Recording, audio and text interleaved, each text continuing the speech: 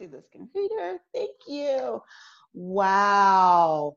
I am so happy to have Cindy Cowan here today. You, I'm going to say are because we're still going into the next year. You are the 2019 Hollywood Women's Film Festival Humanitarian of the Year, correct? I am. And it is such an honor to have you today. And I don't want to spend a lot of time because you have so much going on, not only in your life right now, but what you have built over just the course of your career. And we want to celebrate that today and Thank talk you. a lot more about that. And so, my first question, and even if you want to take me further back, you can, but I want to know a little bit about Initial Entertainment Group. You started this in 1995, and I want to know why you thought that this was important for you to start this group. I came to Hollywood the year before and left Florida, which is where I was from. I, at the time, got into the business through news, where I started associate producing the evening news out of Miami, Florida. And when I came to Hollywood and started learning a little bit about what Hollywood was and how it was working, I discovered that there was going to be an area that was missing. At the time, there really wasn't independent film companies like you see today. There were the studios, and to show you how different the times have been from 1995 to now, studio films were films that were $10 million and more. And independent films were films that were $3 million and less. And there was nobody making these films in the middle. There were two companies that kind of were going in that direction. One was a company named Miramax, and the other was a company named New Line Cinema. And what ended up happening was Miramax got bought by Disney, and New Line got bought by Turner. And I was just sitting there one day going, well, who's going to replace them? There's a hole in the market now. Everybody tried to talk me out of it. Everybody said, if you make movies in the $5 to $7 million range, you will go broke. And I just said, well, let me try.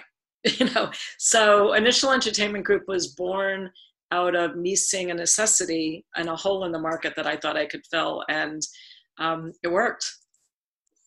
Yeah. Wow, amazing. And you've had some great films come underneath this umbrella. We'll talk about that in a moment. But one of the things that we find with women in Hollywood is that there are a lot of challenges. And you mentioned one challenge where everyone told you, how are you going to do that? And you did it. But can you think of some of your biggest challenges that you faced as a woman heading this, independent company, doing all of these films and television shows? I don't really view my sex as a challenge. I know that some people want to go down that road, and I actually think that it's actually helped me in many ways. A lot of people want to say, oh, poor me, and we're female, and this, that, and the other. Let me tell you something. Being a female gets you in a door. The only thing that's different is you better be prepared once those doors close behind you.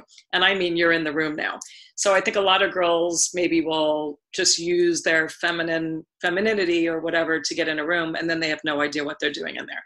I always found you better know what you're talking about. And I went in knowing my stuff. So I never viewed it as a challenge. I really didn't.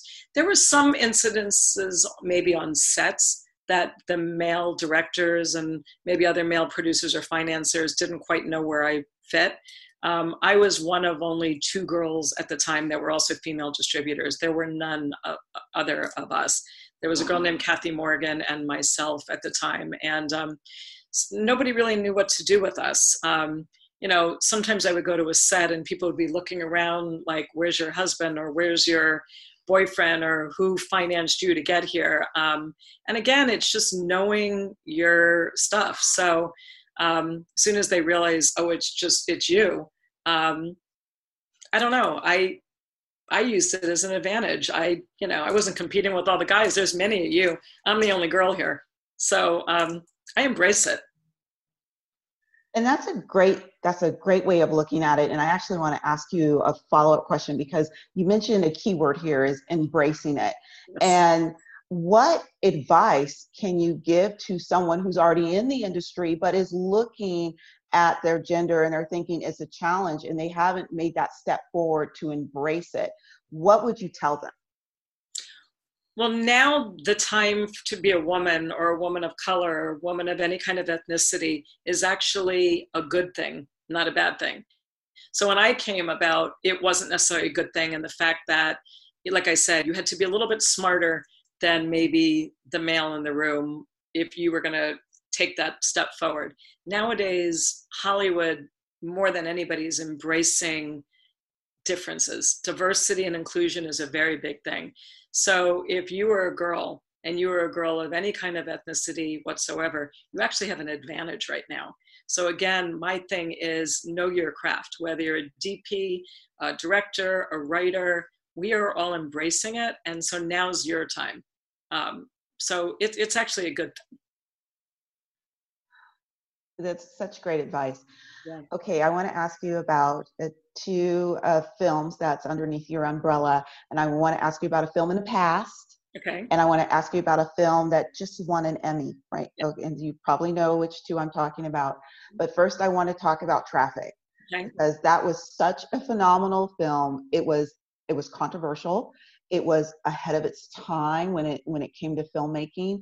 And I want to know, what about that project attracted Cindy to it? Because you probably realized at the time you were changing the way Hollywood was doing movies. Yeah. Traffic was an interesting project because it had been around for 11 years. For 11 years, nobody in town wanted to make that movie. And when it came to me, it had a very different budget and a very different cast. My cast was Michael Douglas, Catherine Zeta-Jones, Benicio del Toro. God, I think when it came to me, there was a Nicolas Cage version, there was a Tommy Lee Jones version, there was all these different versions of the film. There was a much bigger budget of it. I, at the time, was getting ready to sell my company. I got very lucky. I sold Initial a couple of months before September 11th. And, I was so lucky that I sold it at the time that I did. I was looking for a film to sell my company on because I wanted to see if I could raise the price on the stock market. And Traffic came, and I went to my partner at the time, a man named Graham King, and I said, this is it. And Steven Soderbergh is an incredible director. We quickly redid the budget and brought this amazing talent on board. Nobody was sure if it was going to get received the way it did. In fact, when we went out to sell the film in the domestic market, people weren't running for it. You'd think that there was this huge bidding where there wasn't. We sold the film and obviously got Oscar nominations and ultimately won 4 Oscars. But it was one of those things that nobody was really sure. They hadn't seen a movie shot this way. It was about, drug trafficking and topics that nobody really wanted to deal with at the time. But it was an interesting film. It paved the way for films like that in the future. I got very lucky with another controversial film, which was called Very Bad Things. It was a film with Cameron Diaz, Jon Favreau, Jeremy Piven, Daniel Stern. It was a huge cast. But we were so controversial at the time. It was very warped and weird. I gave Peter Berg his first directorial ever in directing this movie. And ultimately, it paved the way for movies like The Hangover and movies like that, which were almost direct ripoffs of my movie. But we were just ahead of the game. Nobody was really sure with that movie either. What do we do with it? So, I like to consider myself a bit of a trailblazer. I've never been one to just follow others. Let me pave the way. It's not so easy sometimes cutting the trees down to make a path for others, but someone's got to do it. So I'm proud to be the one. Amazing. So let's continue the path of trailblazing. I just saw the trailer for Miracle on 42nd Street, and I didn't even know what to expect until I saw it. And I saw you had incredible interviewees like Angela Lansbury, Alicia Keys, Terrence Howard. But wow, what a take on a documentary. Yeah. So what is Cindy thinking when she decides to go with this documentary? So a good friend of mine named Mary Jo Slater, who is Christian Slater's mom, called me up, God, I don't even know how many years ago, documentaries take a long time. I don't know if it was 5 years ago, 6 years ago, 7 years ago. It was a long time. And she and Christian had actually lived in this building. And her thing at the time was, people need to know about this building. And for anybody out there that doesn't know what this building is, it was a building that was resurrected in Harlem, basically, in Harlem in New York City. And it was done so that the wealthy would move to this area of Harlem. And so nothing was spared when they built this building. There's swimming pools, there's tennis courts, there's a recording studio. The apartments are luxurious. It was done so that the wealthiest of wealthy would come down here. And then they didn't. People were like, that's great that building's there. We're not moving to Harlem. So the building sat empty for years until one day, I believe it was a congressman who said, we still want to gentrify this area. We need to get people into this building. So they decided to hold open auditions where actors and musicians and anybody could come, and they would literally audition for an apartment under the guise that you would then, once you made it, you would pay like a manager a commission back, and that would pay for your apartment. And the various people that you named, I mean, everybody from Mickey Rourke, Larry David, who is Seinfeld, obviously, Kramer, the gentleman that Larry David created Kramer about, lived in the building, Christian Slater, Alicia Keys, Sam Jackson, I can't even remember, Terrence Howard, God, the list goes on and on and on of the people that came out of this building. What was amazing about this building is it was also the AIDS capital of the world when AIDS came about. And there was more AIDS per square footage in this building alone. And again, they tried to shut the building down, and everybody said, no, we will take care of our own. Do not shut us down. We need to be here. And the building thrived. They would only hire homeless people. So everybody that is working there, it was homeless at one point. And the reason that I really, really, really wanted to be a part of it is, until all this craziness started happening, our desire was to try to replicate this building in every state in the United States. If it worked there, we should be able to replicate it elsewhere. But one of the amazing things about this documentaries are so hard to make. I ended up on a plane going to New York City to see this building for the first time. And I usually don't speak to people on planes. I'm one of those girls that I put the headphones on, I make sure I'm wearing glasses, I start reading right away, meaning don't speak to me, who's ever sitting next to me. It's a long flight to get to New York, and usually I just don't want to be bothered. For whatever reason, this particular day, the man sitting next to me got me before the headphones got on or whatever. We ended up in this huge conversation, at the end of which, when we landed, the man said, and why are you coming to New York? What brings you here this time? And I said, I'm actually going to see this building. We got in a huge conversation about the building, and he ended up writing the first check for $100,000 that went into making this documentary. Unfortunately, he passed away before the documentary came out, but his son's name is listed on the movie, and we just won an Emmy in his father's name. So it's an incredible kind of story of even how it came to be, and many years in the making. Wow, that's such an incredible story. Yeah. Now, I didn't see it, but if someone wants to see Miracle on 42nd Street, where can they see that right now? It's supposed to be on Amazon. I think it was on PBS. It was on Yahoo. There's a bunch of different places. I think if you Google Miracle on 42nd, it'll list all the places that it is. Because it's just a wonderful documentary that you definitely want to show in education, definitely there. So you mentioned this crazy time. So I'm just making an assumption what the crazy time is. This is what we're all doing right now, and it's why we're doing this podcast remotely, the pandemic. And so my question is I know that you have 2 films that are they green lighted, ready for production?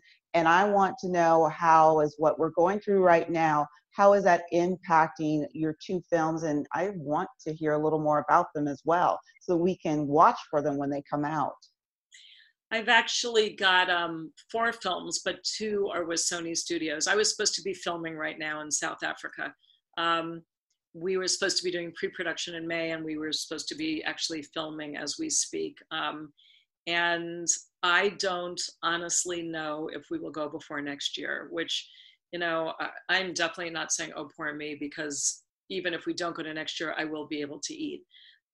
This pandemic, and coupled now with these protests and riots and everything that is happening in America, is so terrifying to me. And my heart is just breaking for people, because I don't know how people are going to eat and survive.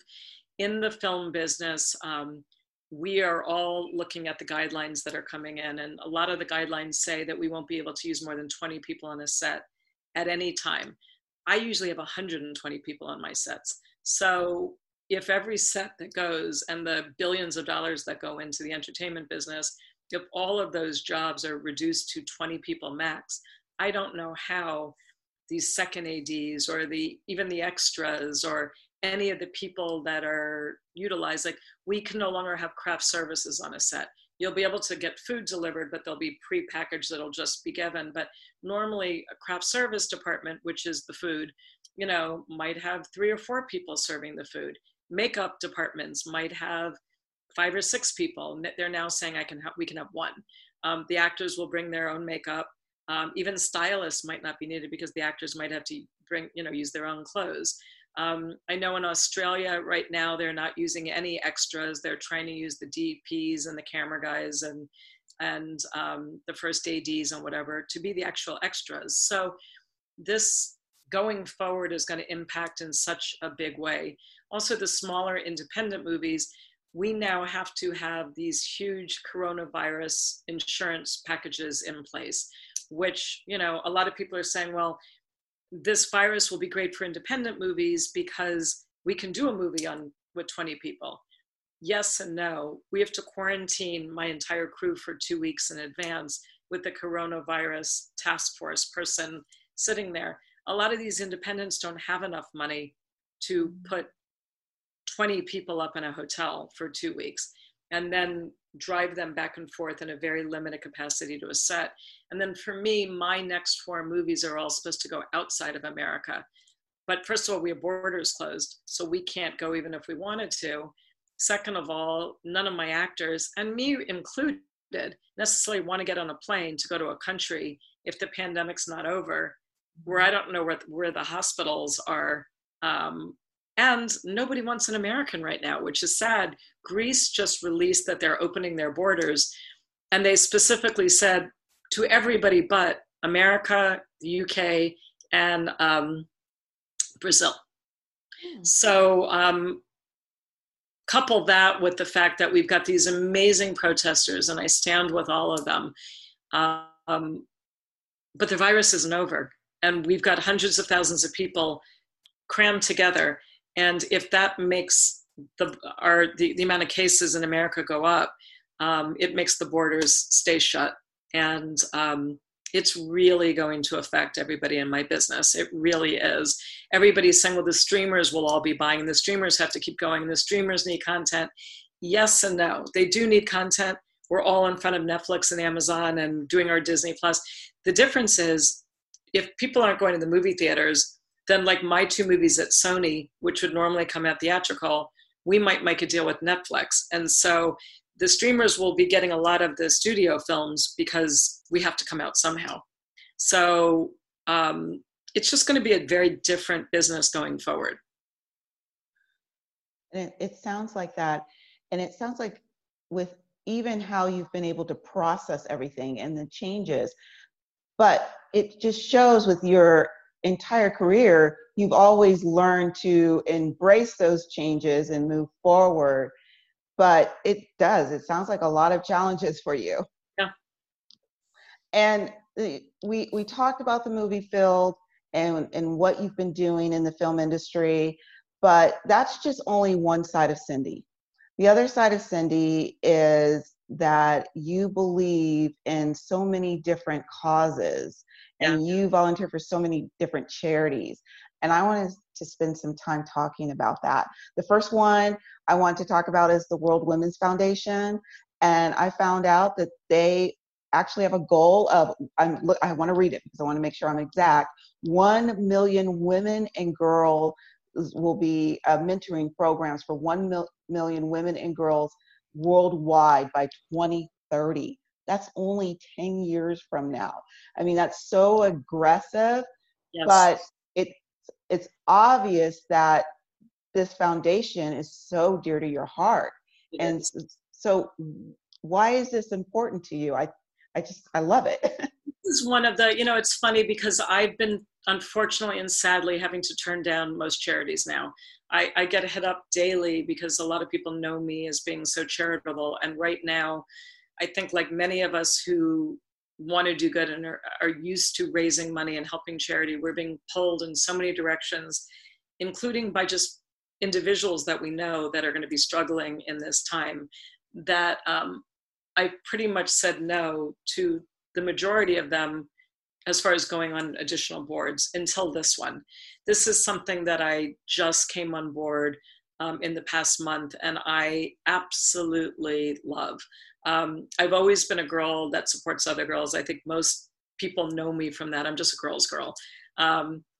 And to be a part of a charity like this that is worldwide and that is not asking for money, it's asking for time, is a whole different thing. It's actually bringing Alicia Keys and I back together again. She's in my documentary, and apparently she's coming on board this too. And I think she's being asked right now to do the big song for this charity. But what we will do is we will find girls and women in all across the world, in every single country, that deserve and need the opportunity to be mentored. And this is not just entertainment. This is science, technology, you name it, we're going to mentor you.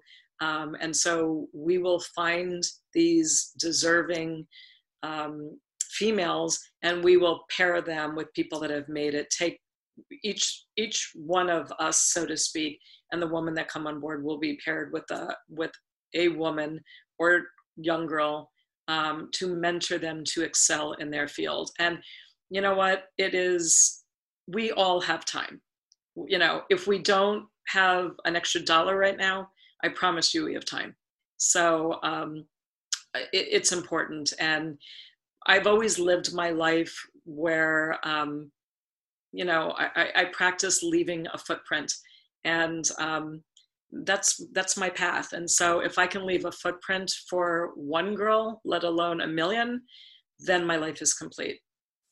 It's very important to me. I love what you say about leaving a footprint. And this goes into my next question, especially because a lot of young women and maybe possibly girls will be tuning in to this. And what advice can you give a young woman who wants to get into entertainment, but with your life, you have done wonderful things in entertainment, but you've left this footprint. So what kind of advice could you give a young girl who's thinking about this is what she wants to do next? Again, that's why this particular charity means so much to me, because if you were a young girl that wanted to be in entertainment, and let's say I was your mentor, you just pick what area of entertainment you want to get into. I actually had a very young actress come into my office about 4 years ago. She was amazing. She blew me away. And she sat there. She was just on a general to meet me as an actress meeting a producer. The end of which she said to me, "Would you mentor me?" She was one of the few girls, actress-wise, that took a part of that. And my answer was wholeheartedly yes. And she's incredible. She's been on the show Empire for the past couple of seasons. She actually is the one that, if anybody watches Empire, she married one of the lion sons at the end of it. She's also a singer and just got a management deal with Kendrick Lamar's label. And, the answer is we all have time to mentor somebody. Anybody trying to get in, pick your mentor. You'd be surprised how many people will say yes. If you want to be a director, go find a director. If you want to be a writer, go search out that writer. If you want to be a DP, go find them. I promise you, you might have to do it for free for a while because mentors, can't pay, but we're paying with our time. And if we can can, start the next generation to come on into our footsteps, why wouldn't we? As a matter of fact, I always teach my crew and the people that work with me, I don't care who you're speaking to on the phone. I don't care if it's an assistant of somebody or an intern of somebody. Those people are going to go up one day while you're coming down, and you're going to meet in the middle no matter what. So mentor everybody, because you never know when you're going to run into them again, and teach them again. Leave your footprint. And everybody's got time. It's an easier ask than money right now. So, but everybody's got time. I love it. I love it. Now, during our podcast, you talked a lot about what was happening next with you, but this is how I like to end all of my interviews. So there could be more that you haven't told us, but we want to know what's next for Cindy, because your life is just so amazing. I have a lot of next. So I'm still on my charities, World Foundation, World Women's Foundation, Little Kids Rock, which is a charity that gives musical instruments to underprivileged kids in school districts that don't have after-school programs. There's a charity that I love to support. I'm not on the board of, but it's called the Solar Suitcase, and we light up hospitals in third world countries so that they can continue having operations at night. It's a very important charity, started by a female who I will ultimately bring into World Women Foundation, or at least honor her because she deserves it. Children Mending Hearts, which is right now trying to deliver as many meals as we can to seniors and disabled.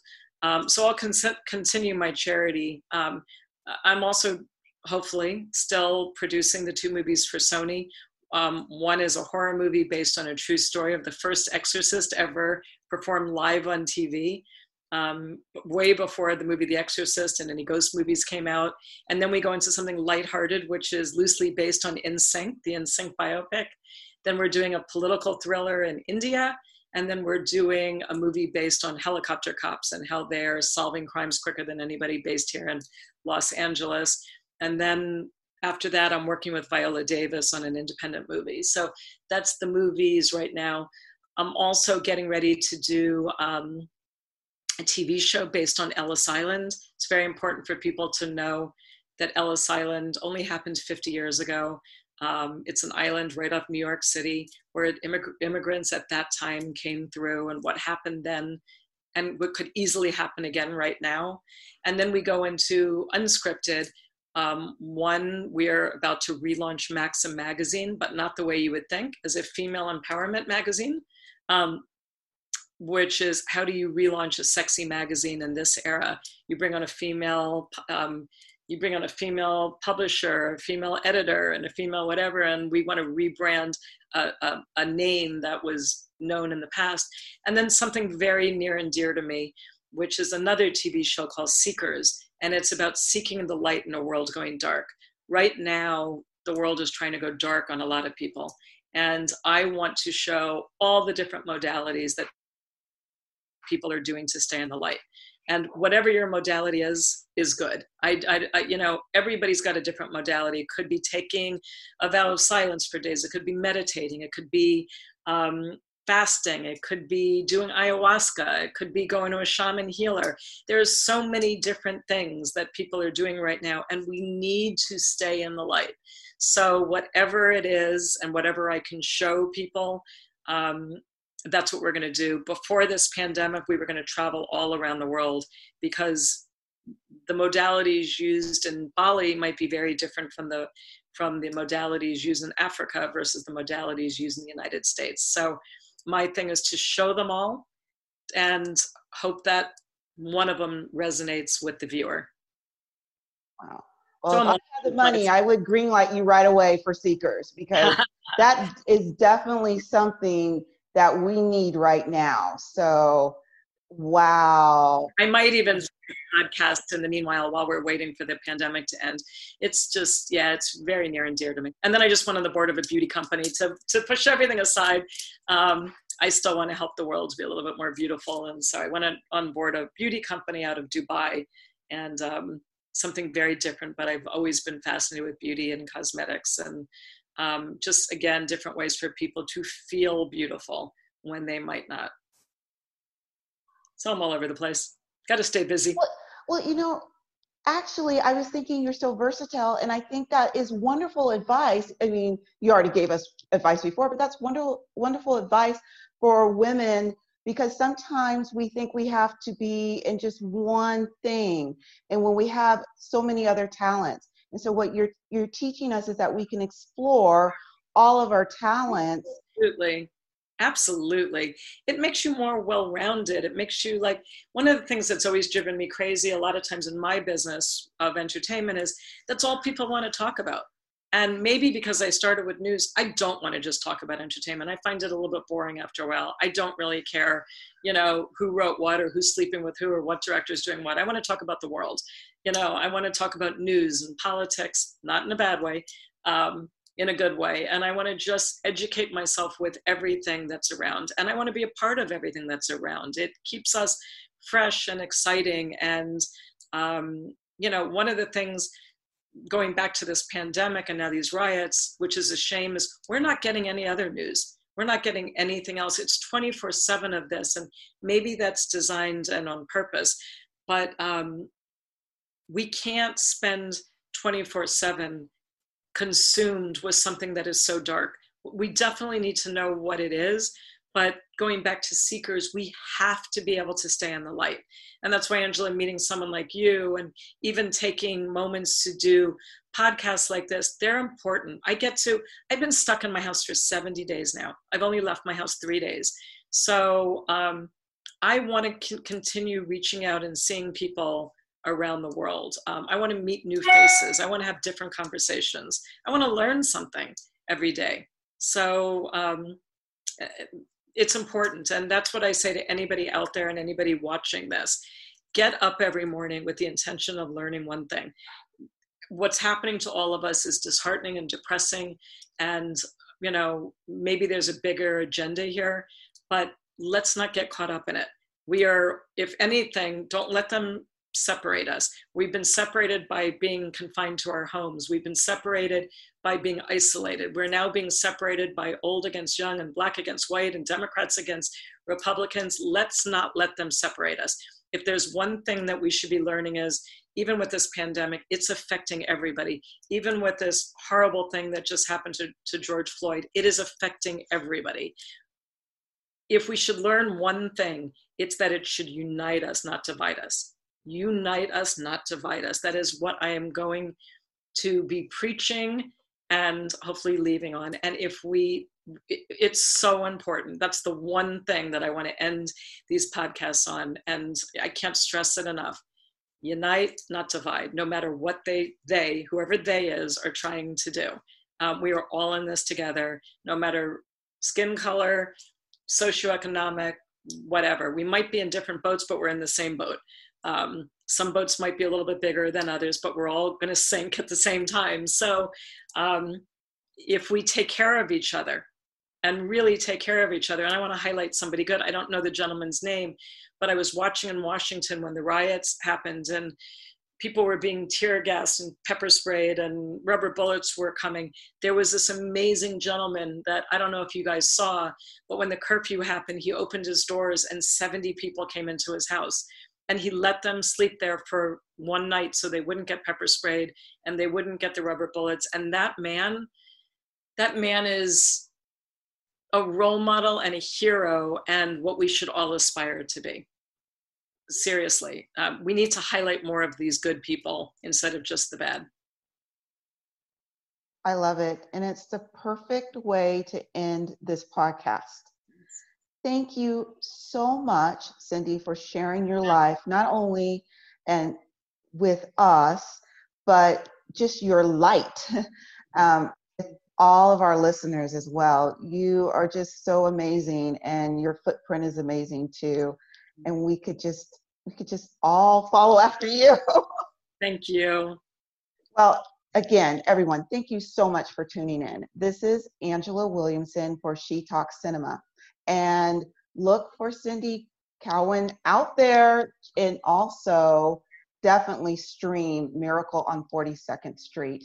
You will definitely feel the light in that documentary. Thank you so much for joining us. Thanks, everybody.